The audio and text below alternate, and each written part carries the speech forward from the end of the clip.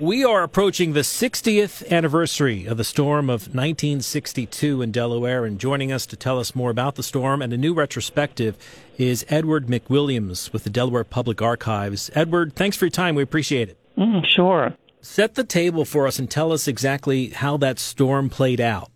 The violent nor'easter that devastated the Delaware coast occurred on March 6th. 60 years ago, through the 8th in 1962. It was also called the Ash Wednesday Storm or the Great Atlantic Storm. At the time, it was Delaware's worst coastal storm in half a century, and it left about 5 people dead, 2 were missing, and thousands homeless. The property loss was estimated in the millions. Statewide damage was estimated to reach $50 million at one point. There were gale force winds up to 50 miles an hour, 90-mile-an-hour bursts of additional winds, and excessive high tides were reported. Delaware's coastline and approximately 5 miles inland were heavily affected by the storm. The storm really unfolds on March 6th as Governor Albert Carville, the governor from Laurel at the time, was making his way home from Wilmington to the town of Laurel. He was listening to a police two-way radio and was hearing an abnormal amount of emergency calls coming in, especially along the coast. There were a lot of wires going down, trees, limbs, heavy flooding that was taking place. So he got touch of his office and had them make some phone calls to see what was going on. That was about at between 2 and 4 in the afternoon. The report came back that there was a storm that was anticipated. The weather report did issue a storm for that day. There was a big low-pressure area off the coast, which was being held in place by a high pressure over Canada. And this was keeping the storm in the area, which was gaining in force as the evening progressed. Carville was told the storm was coming, but it was not going to be as bad as what they thought in the beginning. However, that evening, around 10 o'clock, things really were unleashed, and the storm really hit the coast. By March 7th, after another night of battering winds, rains, and tides, access to nearly all of Delaware's coastal community was cut off by the waters, which, again, they were reaching 4 feet and 5 feet higher than normal tides. The wind-driven rains battered the shoreline as the rising tides washed away beaches and roads. Houses were overturned in the surf. The boardwalks were destroyed. Demolished beachfront businesses all along the boardwalk occurred, and we noted that there was some rescue and emergency workers soon realized that things were getting worse by the hour. In Rehoboth, entire sections of the boardwalk were destroyed.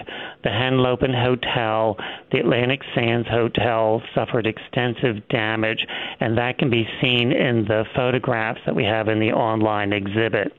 In addition, Dolly's Candy Store is photographed about a couple of hours before it fell into the ocean, as well as Funland. You can see a photograph where the front of the building has been undermined by the current of the ocean and has fallen off, leaving the carousel exposed to the elements. In the local newspapers, it was reported that the bumper cars had been moved 2 blocks inland. In addition, the cottages were knocked off their foundations, and the seawall was destroyed. That destruction of the seawall really unleashed the damage that was going to occur from the mounting high tides that were going to be experienced. As well, down the coast from Fenwick Island all the way up to Delaware City, the damage was quite extensive. In Bethany Beach, most of the beach homes on Atlantic Avenue, which was the main road fronting the beach, were destroyed or displaced. It was reported in the newspapers that in South Bethany, the houses broke up like little cardboard boxes as waves struck their understructures. On Route 14, which is now Route 1, the road was buried under the amount of sand that was displaced by the ocean, breaching the dunes that were adjacent to the ocean in that area. Tons and tons of sand. And again, you can see that in the original footage, the photographs and the video that was taken at the time, showing this immense amount of sand just covering the road 14 and also closing the Indian River Bridge at times. The National Guard was called to maintain order in the area directly after the incident, and also the Army Corps of Engineers were called to assess the damage and what to do about rectifying some of the damage. Elsewhere in the state, heavy flooding occurred from Fenwick Island, as I said, Newcastle, Bowers Beach. There's some photographs of Milford. They all took the brunt of the storm with heavy water surges. In addition, several glass windows blew out of a classroom at the Dover Air Force Base, and a tree fell to the University of Delaware campus, trapping a guard who was making his rounds. Lucky for him, there was a wrought iron fence nearby in which the tree struck, preventing it from hitting him.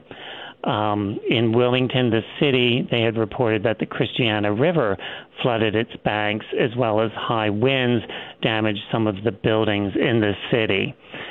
Other things that were affected were agricultural lands, as I mentioned, 5 miles in, were affected by the storm surge, and these areas were spread with salt from the ocean, preventing early plantings from occurring.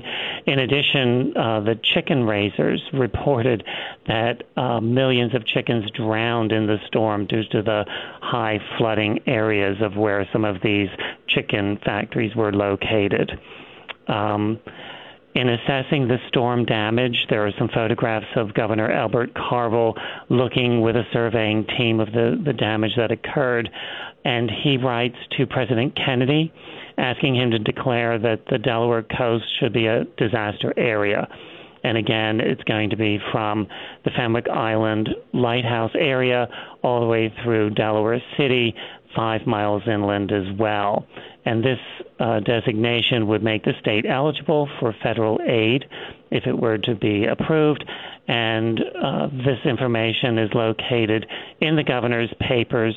We have a telegram, Western Union telegram from President Kennedy explaining that, yes, that Delaware will be designated as a disaster area and will be eligible for the funds.